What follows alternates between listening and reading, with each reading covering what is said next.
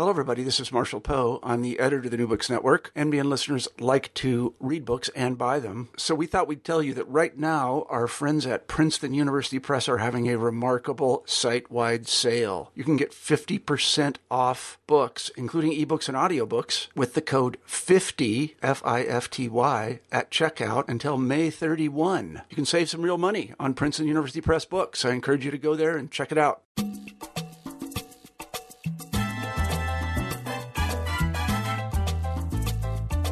Welcome to New Books in Caribbean Studies. I'm Alejandra Bronfman, and my guest today is Jorge Duany, author of a new book published this past spring by Oxford University Press called Puerto Rico, What Everyone Needs to Know. This book really does tell you what you need to know about Puerto Rico, and it's not shy about diving into controversial issues like the ongoing debates about status and the economic crisis. But it's also a really useful guide to less well-known phenomena, such as the migration to the island or the quiet work of environmental activists. It's a fun read, and here's our interview. Jorge, welcome to the program. It's just such a pleasure to talk to you today. Thank you. Thank you for having me. So you just wrote this book called Puerto Rico, What Everyone Needs to Know. And I found it very engaging and a really lovely read. But I'm wondering why you chose to write this book now. Was there something that sort of impelled you to put this out right now? Well, last summer I had a letter from the Oxford University Press editor, who is part of this series called What Everyone Needs to Know. And it's actually a quite established series of books that has a similar format and question and answer and so on. And they decided that they wanted to do a book on Puerto Rico, I guess because it was in the news and there's so much media coverage, mostly negative, on what's going on the island, that they thought it might be something of interest to a general audience. And that's how I came to this project.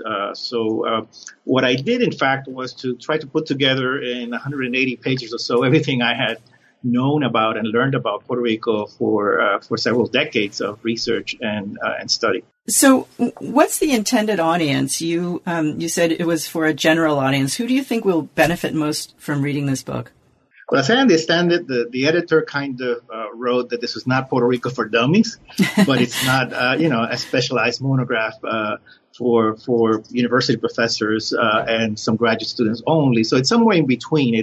I think it's intended toward an educated public that is curious about Puerto Rico, but is not aware of all the specific research lines that have been conducted over years.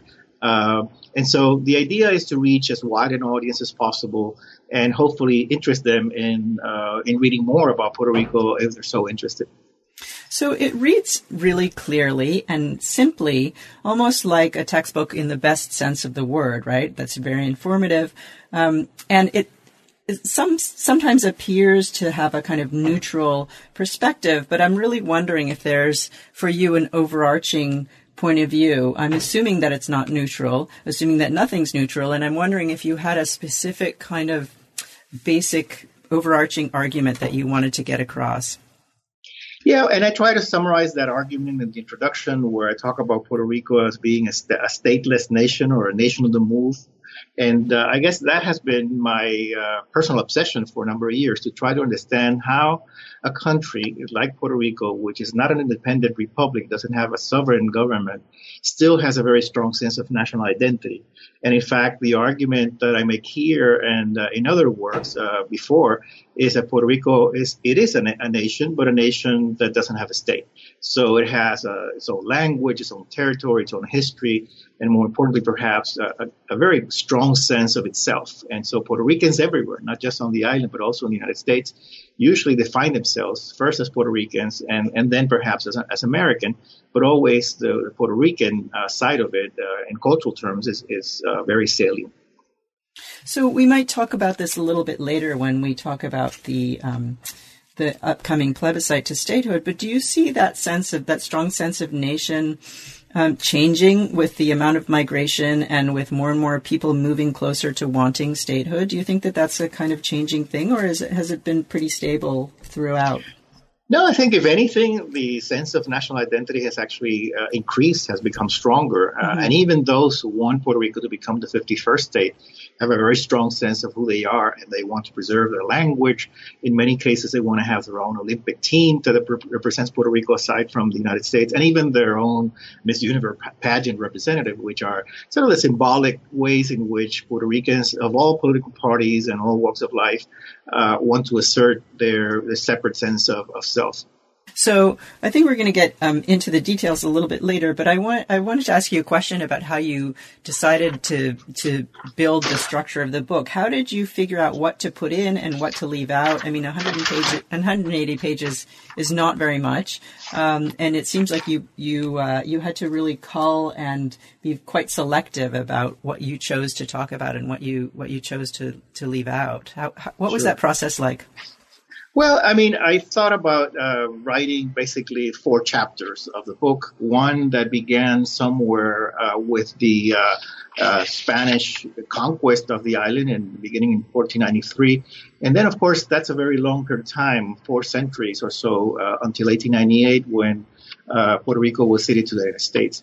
From 1898 on to the present, there are at least 2 main ways of organizing the material, one of which would be the first 3 or 4 decades of the 20th century when Puerto Rico was very much a colony of the United States. And then in 1952, where there was a major change of political status and when Puerto Rico became a Commonwealth or free associated states of the United States. Now, this particular date and this periodization has been questioned in the past few months, in fact, because now many people are claiming that 1952 was not a major change in political and economic, the political and economic status of Puerto Rico, that it really is still very much a colony. So maybe if I had to rewrite the book, I would have to rethink that. And also, the other thing that happened was that as I was writing, I realized that I couldn't write just a separate one chapter on the diaspora, on the growing number of Puerto Ricans who are now living in the United States. So I divided that chapter into 2. One, which was the basic demographic and economic data, and then a second one dealing more with questions of language and culture, literature and music. So this book is different, I think, from other country monographs of the series, What Everyone Needs to Know, in that it includes 2 out of 5 chapters, I think is what I finally came up with, that deal with the Puerto Rican, 6 chapters actually, 2 chapters dealing with the Puerto Rican diaspora. So if you had to say 3 things that you want readers to come away with, what would those 3 things be? Well, the first one I think I already sort of introduced. First of all, Puerto Rico is a nation, despite the fact that it's not part of the nation-state universe. Puerto Rico doesn't have representation in the United Nations or the Organization of American States, and it's still pretty much absent from these international discussions. But I think if you define nation in a cultural sense, Puerto Ricans clearly have that sense of nationhood. That would be one. The second one, I think, would have to say that it would have to do with the diaspora. There are very few countries in the world today, and even in the past, that have experienced such a massive and sustained displacement of people from their country of origin to another country. In this case, the United States. There are now many more people of Puerto Rican origin living in the U.S. And then that would be my third sort of short comment, that Puerto Ricans have been moving within the United States, especially from the north to the south, from New York, which used to be the largest center of the Puerto Rican diaspora, to Florida in particular. And Central Florida, and especially Orlando, has become the new mecca of Puerto Rican migrants. And that has led to changes in identity, in interethnic relations, and the way that Puerto Ricans have incorporated into U.S. society. Why have Puerto Ricans been moving down to Orlando and to Florida? For many of them, for the same reasons that Americans are doing so. There has been a general movement from north to south. I guess the weather, the snowbirds, that are tired of very bad weather up north, and they're looking for warmer weather, but also work opportunities, especially since the opening of the Walt Disney World Resort in 1971. Puerto Ricans have been moving to that area, and many of them actually work in Disney to such an extent that some people call them Disney Ricans, because they are very strongly connected to that particular place. And also, in over time, the building up of family networks, the fact that many Puerto Ricans are familiar with the area, they may have come here first on a vacation, and then they like the environment. The cost of living is much lower than in Puerto Rico, and then it's close to the Caribbean enough so that they can travel back and forth in 2.5 hours or so. Yeah. So one of the things that I found very interesting that I didn't know very much about was the migration to Puerto Rico, not away, but the way that it's now become a place where Cubans go and people from the Dominican Republic and lots of other places as well. So can you talk about that a little bit and maybe talk about how that's changed Puerto Rico, how it's changed the island? Sure. And this topic, of course, is partly autobiographical for me because I was born in Cuba and raised in Puerto Rico. Family got there in the mid-1960s precisely as part of this relatively small-scale migration of Cubans to Puerto Rico, about 30,000 of them by 1970.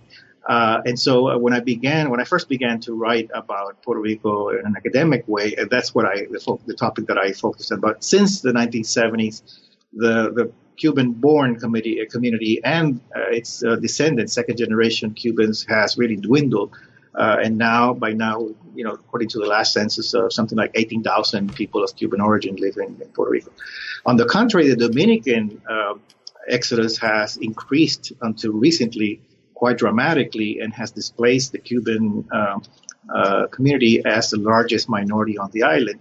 And according to studies that I have done and other people have done, Dominicans have not done as well as Cubans on the island, mainly because they come from a lower class in general. They're less educated.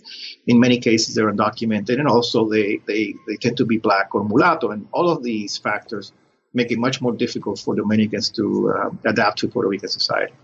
So you mentioned something earlier about the reporting about Puerto Rico and the way that the editors wanted you to sort of intervene on that. And I've noticed quite a bit lately, and most of it is very bleak, right? With the debt crisis, the university crisis. There was a big spread in the New York Times about, it was fascinating, but detailing all of the kind of, the ruins that many parts of the island are in, or at least that was the perspective that they offered. On the other hand, you also read reports of the kind of vibrant art scene, powerful political mobilization around environmental and other issues. How do we square these, and what kind of an intervention do you think your book is making? Well, I think it's paradoxical that precisely on the one hand, all these socioeconomic indicators and that media are picking up on, so the debt crisis, the poverty rate, the unemployment rate, the huge number of Puerto Ricans that are coming to the U.S. Trying to escape from those very difficult conditions on the one hand. And then on the other hand, you do have those kinds of expressions of artistic renaissance. And there are places in Puerto Rico, for instance, in Rio Piedras or Santurce, which are sort of deteriorated urban areas that have experienced a revival of murals and art scenes and other kinds of cultural expressions. So it is contradictory. Perhaps the crisis has led people to organize themselves and to search within their own selves as to how to get out of the crisis on their own. But yeah, I mean, by and large, in fact, over the last year or so, the only two major items that I can remember that were covered in the international media, at least, and that were positive were, first of all, last summer when Puerto Rico won its first gold medal at the Olympic Games, and I actually end the book with that note by Monica Puig, which was really a euphoric moment for Puerto Ricans on the island and the U.S. And then more recently, the second place that the Puerto Rican baseball team earned after being defeated by the United States in the final of the Baseball Classic. Other than that, really, most of the coverage has been, as you say, quite bleak and quite pessimistic. And so what do you think your book has to teach or has to offer to this kind of coverage? Well, as I said, I ended on a positive note, I hope. I mean, I didn't want to recite all of these very, negative statistics, which are there. I mean, for instance, the fact that property values have plummeted since the crisis began, that it's very difficult to foresee any future economic growth on the island, that budget cuts have affected schools and hospitals on the island, and many other negative things. And I don't mean to avoid those issues. I'm very much aware of them, but I do think that my book hopefully will bring some more insight on what the causes and the effects of these problems have been over time in Puerto Rico, and then looking forward perhaps to a day when Puerto Rico can recover some of the prosperity that it lost in the last decade. I think that final comment maybe has something to do with the figuring out the status of Puerto Rico. And I'm wondering, so one of the things that's very complicated to try and figure out is the way that the politics works in terms of statehood, people who are for statehood, people who are for independence, people who are for maintaining some version of the status quo. Can you lay out those positions for us and then talk about, maybe then we can talk a little bit about how those have changed over time? Sure. Well, traditionally there have been three main status options, and actually in many cases you can trace the origins of these political ideologies to the 19th century under Spain. But in any case, there are now clearly three options. One would be statehood in the sense of full annexation of Puerto Rico as a 51st state of the Union, and there has been a growing support for that option, although I think it's still not the majority, but we can talk about that in a moment if you want. Then the extreme option is independence. So, that Puerto Rico would join the family of nation states, would have its own president, its own government, its own currency, and so on. And that has been a minority position, at least since the 1950s. And only about 3 or 4% of the Puerto Rican electorate actually support full independence. And then there has been the in-between option, which has been variously called autonomy. Officially, it's called the Commonwealth status or free associated state. Some people have called it a territorial status because it still is under the territorial clause of the U.S. Puerto Rico compact that was established in 1952. So those are the three main options. Lately, there has been a fourth option called free association, which nobody really knows what it would look like unless, you actually got to the nitty-gritty of sitting down and finding out exactly what kinds of policies would take effect under a fully free associated state. But it would look something similar to the free associated states of the Pacific that have much more autonomy with the United States. So some options, some things would have to be negotiated, like free entry into the United States, citizenship rights, immigration, currency, and so on. But it has been proposed then as a fourth option to the three traditional ones that I mentioned before.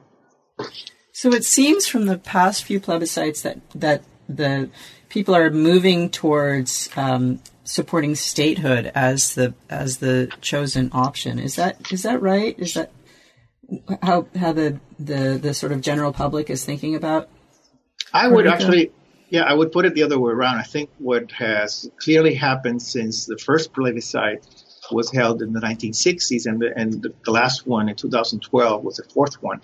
That Commonwealth has lost the majority of its support, upwards of 60% in the 1960s to something like 50% in the last plebiscite. Statehood did grow substantially in the 1960s all the way up to the 90s, and then I think it sort of reached its maximum point, never actually surpassing 50%. So the way I read it, at least in the last plebiscite, there was really a stalemate between Commonwealth and statehood, where neither of the two options got more than 45%. And so the rest would be people who are undecided and people who support independence or free association. It's going to be interesting to see what happens in the coming plebiscite on June 11th. Yeah, wasn't there another position called none of the above that kind of drew votes away from everybody? That's right. That was one of the alternatives, and actually got the majority of the votes. Not in the last plebiscite, the plebiscite before that. In the last plebiscite, what the statehood party did when it was in power was to define the options in such a way that it favored clearly statehood. So there were two questions. One was, are you satisfied with the current territorial status? And then the majority said no. But then in the second question, which one of these options do you support? Again, none of the options got a clear majority, not even statehood. And a lot of people actually abstained and expressed that they didn't support any of the alternatives as they were defined on the ballot. So the other thing that has to happen once these votes occur is that Congress has to take some action, right? I mean, that's right. The vote happens, but then Congress has to actually pay attention to it. And so what do you think will happen then? There's a plebiscite coming up on June 11th, which is actually my birthday.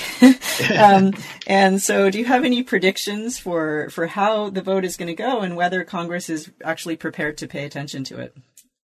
Well, Congress has never committed itself to a binding plebiscite in Puerto Rico. These have all been initiatives by the political party system and the government in Puerto Rico. So they've been called Creole plebiscites rather than, any kind of legally binding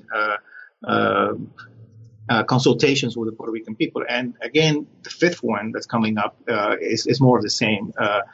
Congress has not made any public statements regarding the results of the plebiscite, other than saying that they did want to have a fair and open definition of the various status alternative. What has happened in the past few weeks is that actually all of the opposition parties in Puerto Rico, except for the main one, the statehood party, which is in power, have announced that they're going to boycott the plebiscite, which means that they're going to run by themselves. So what I would predict is that, yes, statehood would be the majority option for most of those who do go to the polls, but that unfortunately it's going to be less than 50% of the voters because, the other 50% are not going to show up at the polls. So it still seems very divided. And the bottom line, it seems to me, is that what Puerto Ricans would like is maybe a break on this whole bankruptcy issue and debt relief, and just a little bit more sort of equity in terms of their place in the world. That it seems like that's one of the main kind of aspirations. I agree. I think the economic situation is so dire at this point that that's the major issue that has to be addressed, and then perhaps think of a long-term solution to this, eternal status issue that in one way or another affects Puerto Ricans in their daily life almost completely. It's inescapable.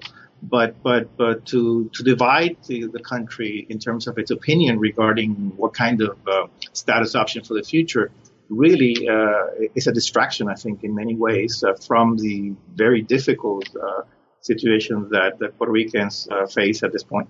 Yeah, it's fascinating when I talk to my students about it, to watch them wrap their heads around this notion of ambiguity, right? There's just a deep, deep ambiguity about the status and thinking about how divisive it seems to have been for the population.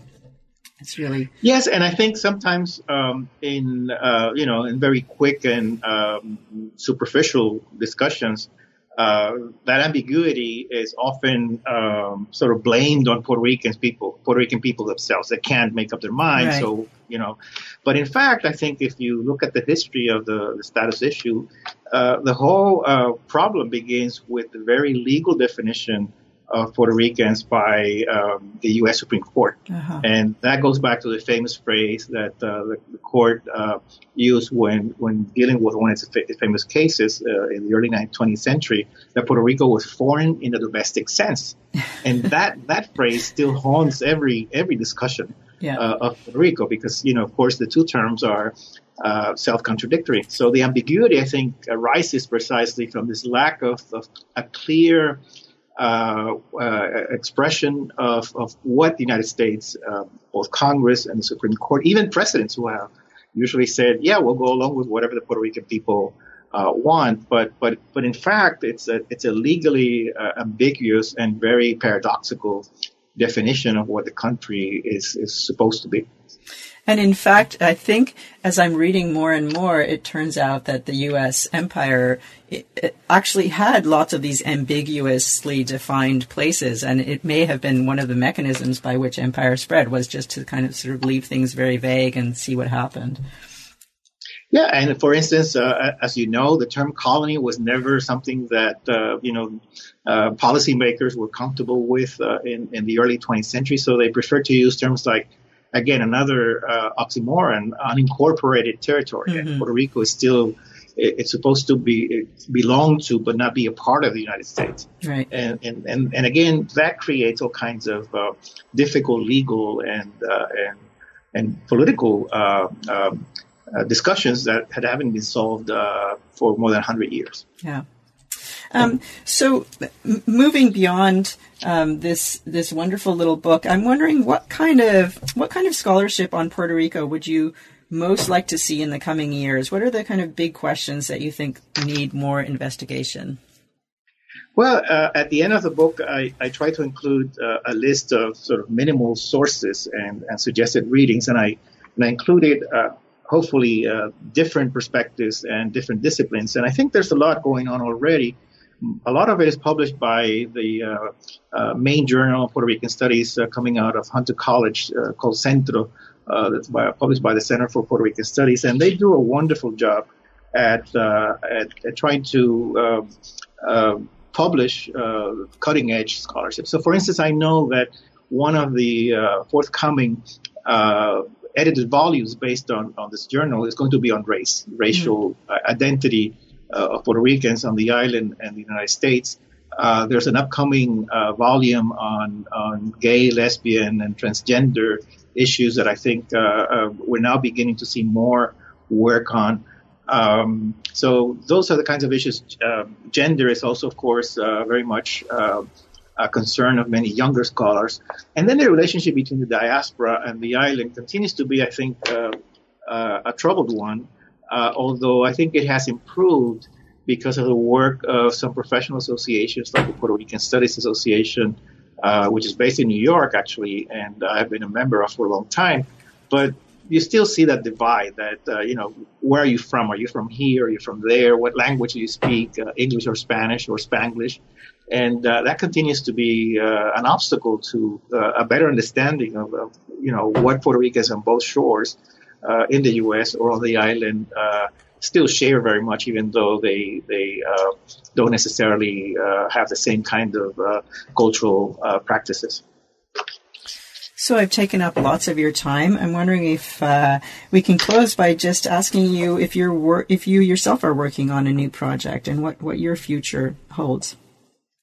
Well, now that I've moved to Miami and I'm more concerned with Cuba because I'm based at the Cuban Research Institute here at Florida International University, I'm trying to figure out the relationship and the distinction between Puerto Ricans on the one hand and Cubans on the other. And so my last research project on Puerto Rican migration actually had to do with the so-called Orlando Ricans in Orlando.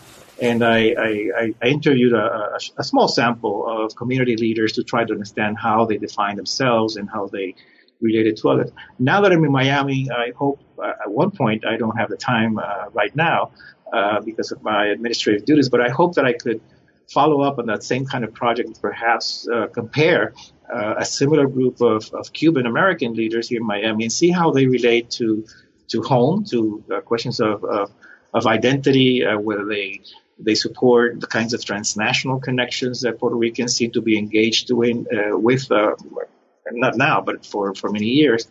And then to try to understand, of course, the politics of the two communities that are very different. And in fact, last year, for instance, there was a lot of talk about whether Cubans and Puerto Ricans in Orlando, Cubans in Miami, might have a decisive impact on presidential elections. Yeah, and it seems like those communities are changing very rapidly. So it's a very timely kind of project, isn't it? Yeah, and in the midst of Miami, because we have seen this growth of the Cuban community over the last 20 years, and also the end of an era with the cancellation of the wet food, dry food policy that allowed Cubans to stay here. They made it to U.S. soil. So this last wave has really had an impact in Miami, has been changing the demographics and the politics of the community, as well as along with the continuing migration of Central and South Americans. And so Miami now is very much a Latino city, not just a Cuban city, and a multi-ethnic and multiracial community that's fascinating to study as a sort of a natural lab situation. Yeah, absolutely. And even in the headlines today, we can see that the Cuba policy may actually be changing as we speak. So we have to keep ahead of that as well. Uh-huh. Thanks so much for talking to me. I really enjoyed it. Thank you. I did too.